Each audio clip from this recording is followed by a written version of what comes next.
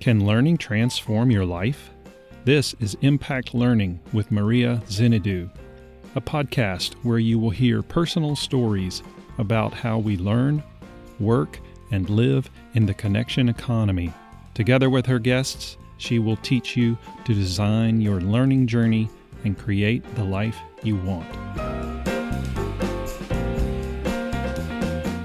On today's episode...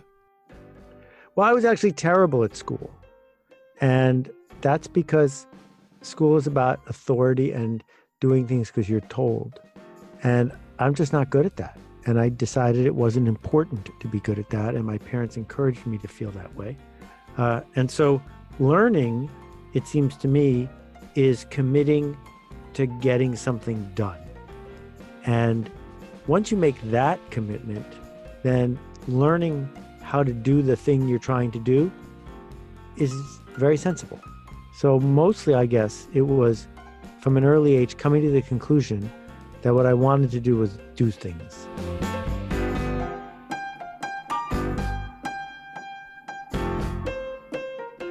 Hey, it's Maria, and this is Impact Learning. Today my guest is Seth Godin. Seth is a Stanford Business School graduate, TEDx speaker, and a Fast Company and Medium contributor. He is an international best-selling author of over 18 books. In 2013, he was inducted into the Direct Marketing Hall of Fame, and in 2018, into the American Marketing Association's Hall of Fame. Seth's blog is one of the most popular in the world. He has written over 7,000 posts that have been read by more than 1 million readers. In 2018, he started the Akimbo podcast and published his new book, This is Marketing. Seth is the creator of the Akimbo Workshops, a series of workshops about bending the culture, speaking up, and being heard. These are workshops where people learn, connect, and do work that matters. Seth believes that each of us has more power than ever before to see the world as it is, to contribute, and to make things better. Hey Seth, it's Maria. Welcome to Impact Learning. Hi, Maria. Thank you for having me. So Seth, if we were to meet at a social event, how would you introduce yourself?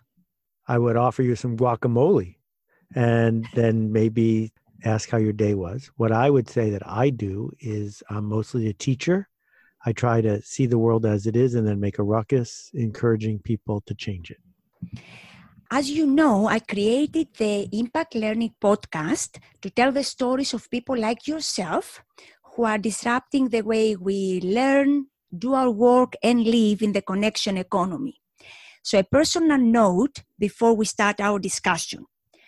With your work, with the books, the blog, but most importantly, the Akimbo workshops, you have guided me and you have provided resources to help me design my learning journey and create a meaningful life and work.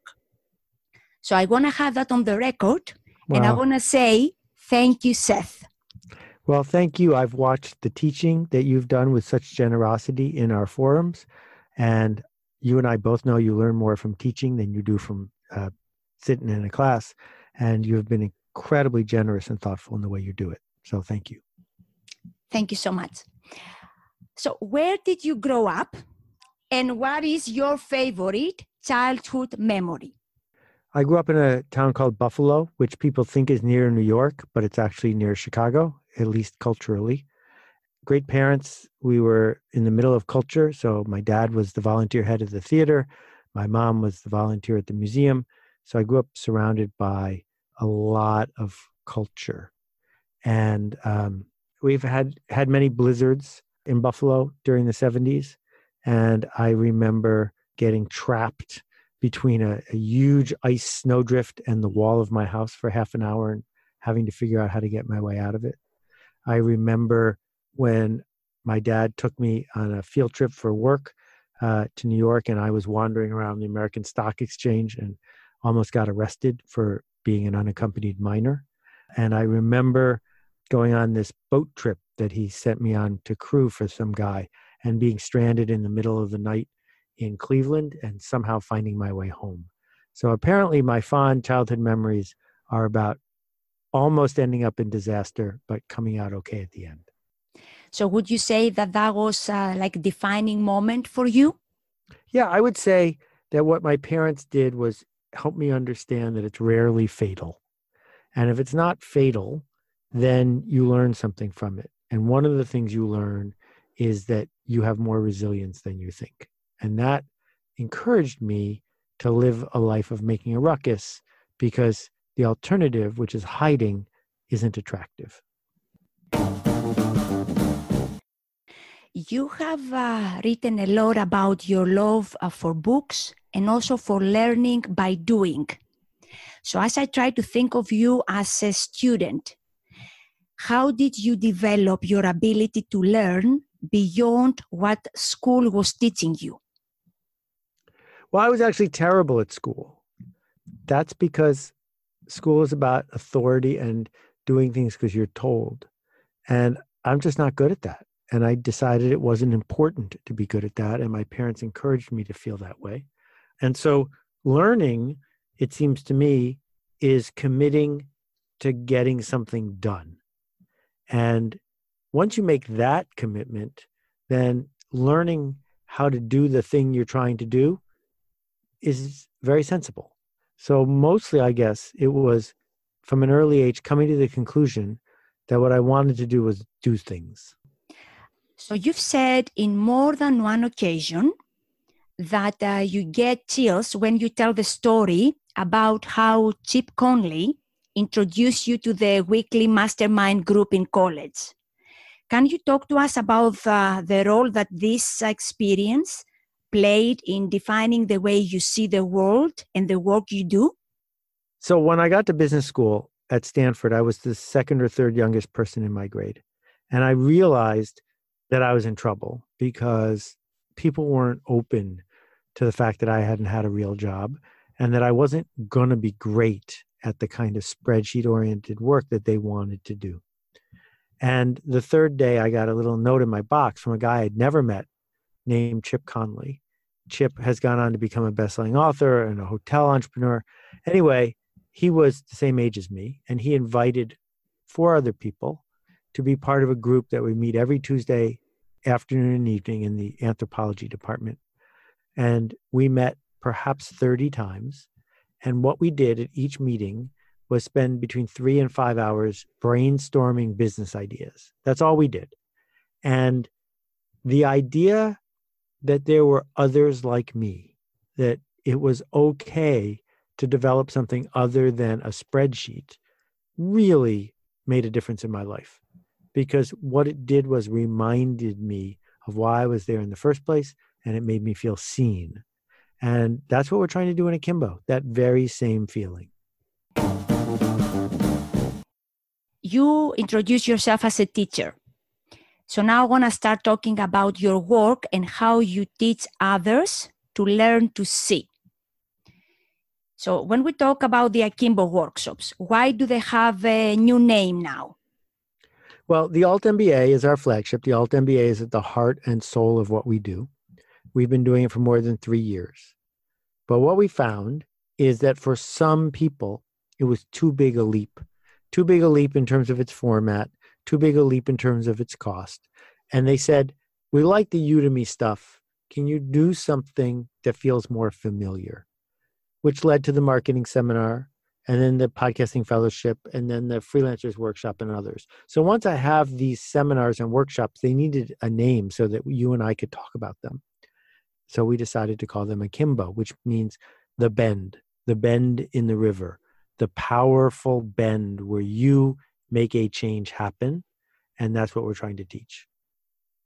Mm-hmm.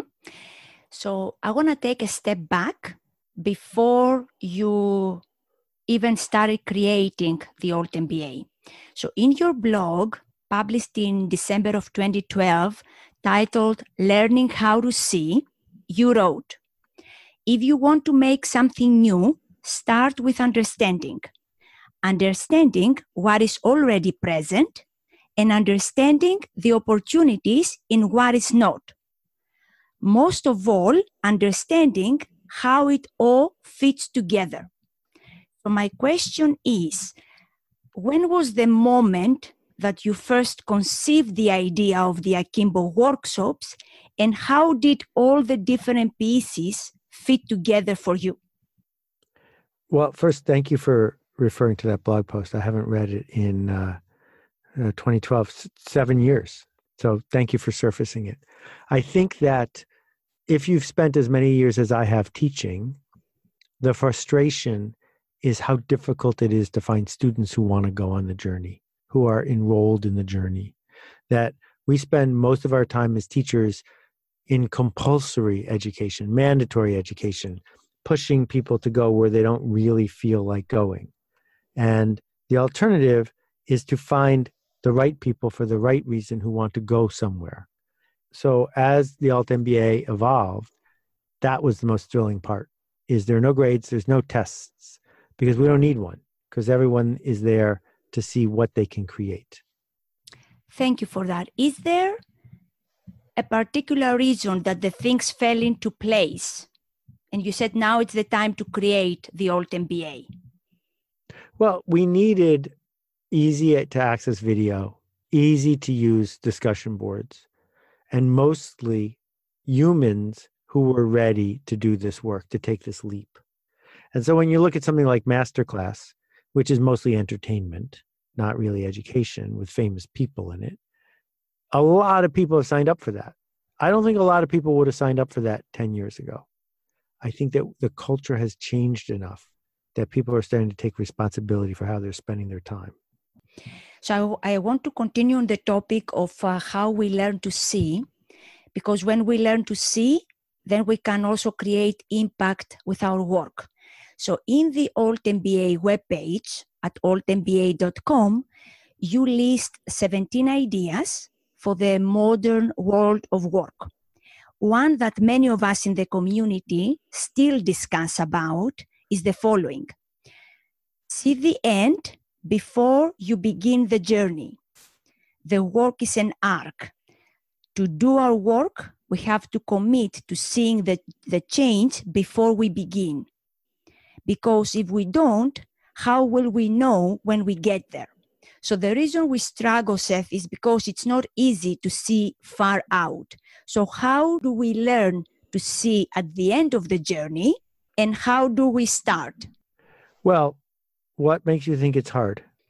It's hard because I know that many people that I talk to think that it was risky or crazy that I left my corporate job after 20 successful years, and now I'm trying to create a change that I know is not going to happen today. So I'm trying to see far out. Well, but the hard part isn't that it's fuzzy. Of course it's fuzzy. The hard part, the people who are around you who are mystified by your actions, is that they're afraid.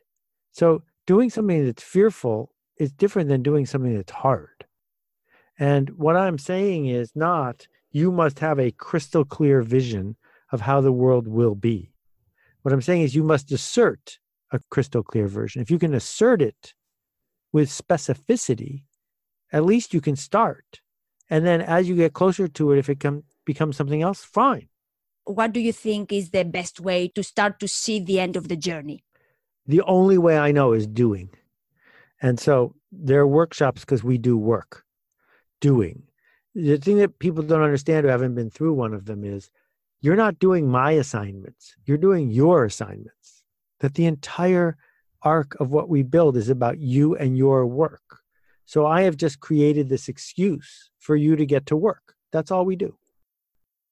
That brings me to a question that I wanted to ask later, but I think it's a good time now. So many of my friends who are still corporate employees, they know of my journey. I took the Alt MBA, then the marketing seminar, then the podcasting fellowship. For someone who is not very familiar with your work, where would you recommend them to start? Your blog, a book, or should they just go straight into a workshop? Well, it's not about being familiar with my work. It's about being familiar with your work. I mean, you should read my blog because it's free. It only takes a minute.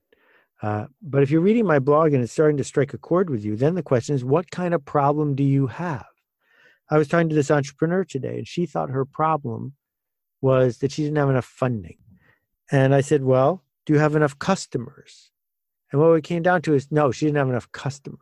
I said, well, if you got enough customers, you wouldn't have a funding problem.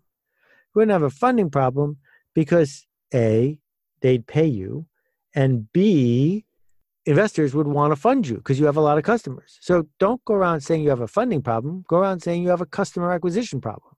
So if you can be clear about what your problem is, it's likely you will find a book or a podcast or a workshop that we run that can help you solve your problem.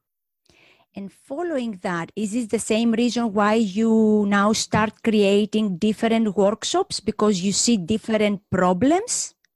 That's right. Different people have different problems. I believe that the Alt MBA is appropriate for just about everybody to begin with. But I also know a lot of people won't take it because it's too scary. So I'm saying to those people, you're not wrong. We're just different. And I will respect our differences and offer you this as a way to get to that. Okay, so you are addressing, I guess, the fear or the hesitation. It's the hesitation. It's the practicality. It's the idea that you have a itch inside. You want to level up. You want to make a difference, but there's something holding you back. And my job as a teacher is to help you get through that. With all the work that you've done to create and launch the Akimbo workshops, I'm curious to know if there is anything that you did not see or you underestimated. Oh, I dramatically underestimated how afraid people are. At the beginning, people said, I don't want to do this because it might not work. I don't want to do this because it's not proven. And I was like, fine, you should wait. You're not the kind of person that goes first. And now we've proven it. Now we've demonstrated just how well it works. And so the honest people are saying, I don't want to take it because it's going to work. I don't want to take it because it's going to change who I am. And I understand now how scary that change is, but I'm not backing down because I think that change is our birthright and I think it's urgent. Mm-hmm. So there is no one-to-one with Seth in any of your workshops. Why is that? Because I don't scale. There's just me. If I was doing that, I wouldn't be able to talk to you. Thank you. That's a good one. And now in Discourse, though, in the platform that we use to communicate and provide feedback and publish our work, how do you choose when to intervene and when not to? Yeah, that's a great question. I go to every workshop every day, 7 days a week. And if I lose my focus, then I will contribute. It's not a good habit. It's something I'm trying to avoid, but there's no rhyme or reason. It's just, oh, this seems interesting. I'll say hi. And I know I can't scale and I shouldn't be doing it at all. But I'm very focused on keeping track of what's resonating with people, how we can say things in ways to get under people's skin, how we can make a difference. Because even though I don't run the workshops, I am the focus and the center of them. And so it's on me to design them in ways that work. Is there any moment, any wow moment you have experienced in any of the workshops in your Discourse interactions? Well, I had one today in the Freelancers Workshop, which is closing this week for signups. Lesson 7 is really powerful. And I looked at that and I said, that's more powerful than I realized when I wrote it. And I was very pleased at the way it was getting under people's skin. Would you like to share with us what was the surprising or the difficulty that it was getting under the skin? Well, it's about the story people tell themselves about money. The story your customer tells, the story you tell yourself. And a lot of people have trouble confronting the fact that it's a story. And the purpose of the lesson was to help them truly see the story that's going on there. Mm-hmm. Another question related to the Akimbo workshops and generosity and empathy. And I know you talk a lot about that and also you teach us a lot. So the workshops continue to change the way I do my work and live my life. What surprised me the most was how much more generous I could be as Maria. it feels like I had a reservoir of generosity that I had not tapped into before. And I know that I speak for many of the community members that we show up even when we are tired, when we are stuck in our work, but we still show up. For you as the creator of the Akimbo workshops, and maybe you can think of one of them, what is the biggest positive surprise? Oh, from the beginning, the thing that, because I had no idea that any of this was going to work, is how quickly, if you are enrolled in the journey, you can internalize the lessons and make them about yourself. And that you can then turn that around and use it to help other people. And that combination, boom, boom, except the summer camp I used to run at, I've never seen it before. And watching it happen at scale is thrilling. To me, the most surprising thing of all is also that people that I've never met in person, they live on the other side of the world, and we help each other and show up for each other. And even if it's, one-to-one, it's like we have been lifelong best friends. This is amazing. Yeah, no, I saw that with you on the Zoom call we did last week, that the way people interacted and lit up when they saw you were there was thrilling. It was fantastic. Thank you. Well, thank you for having created the community that all of us now contribute and continue to build. Beautiful. Coming back to generosity, it's the most powerful superpower, I guess, we have. To me, that's the generosity we have to change our lives, our posture, and then the lives of the people that we interact with. Why is it, Seth, that generosity is not easy for everyone? What is holding other people back? Generosity is the opposite of the scarcity mindset. That someone who is drowning cannot be generous, right? Someone who's drowning doesn't say, "How was your day?" They're too busy drowning. And we have built a culture that tries to make people feel like they're drowning, that the media tries to make people feel like they're drowning. And all of this drowning adds up to a selfish place. There are TV networks, media companies that do nothing but make people more selfish. And what we have to do is figure out how to counteract that and how to create a mindset and a perception that what we really ought to be doing is the opposite, because we're not actually drowning unless we think we are. Why is it easier for some of us and not so easy for the others? That's what I've been struggling with. When I was in elementary school, they used to make us run around the school building. And that was a long time ago. There weren't people who went running for fun.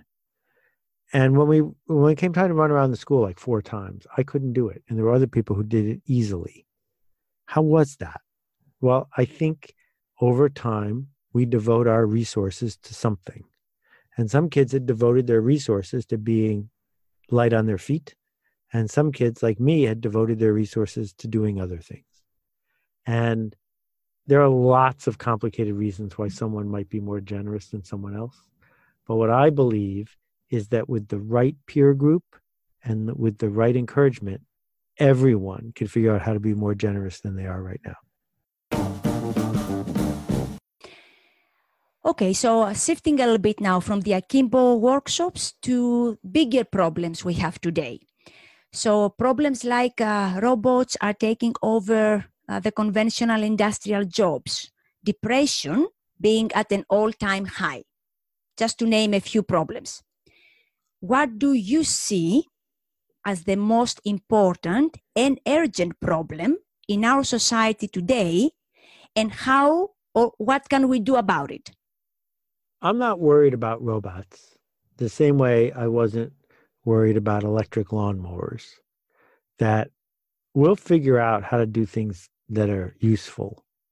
I'm really worried about the combination of capitalism, income disparity, and climate change, because they're fueling a cycle of short-term thinking that's getting harder and harder to undo. And so I guess what we need to figure out is how to help people see further into the future so that they realize that tomorrow is way sooner than they think it is. That brings me to a question that I'm hesitating to ask, but I will ask. So you've said in your interviews, and also we have it on the Alt MBA postcard, that you want your students to teach others what they learn from you. Right. When you are gone, Right. we will miss you. Thank you, Maria. Is there anything, Seth, that you would like us to do differently because you will not be around? Well, make sure I turned off the oven. The beauty of having a daily blog is I write a eulogy every day. So I don't need to give you another one. It's all good. I want to give you the opportunity to share any final thought or anything you would like to share with our listeners that you did not get the chance to talk about. Well, you are such a generous and complete interviewer. I have nothing to add. I really don't. This has been super fun. Thank you for that. Okay, so where can our listeners find you? Well, I don't know where they can find me. They can find the Akimbo workshops at akimbo.com. They can find my blog by typing seths.blog into their favorite machine. And they can find my books at sethgodin.com. Thank you, Seth. Thanks for all that you do for us. It was a pleasure to have you on Impact Learning. Absolutely delightful. Thank you so much. You're awesome.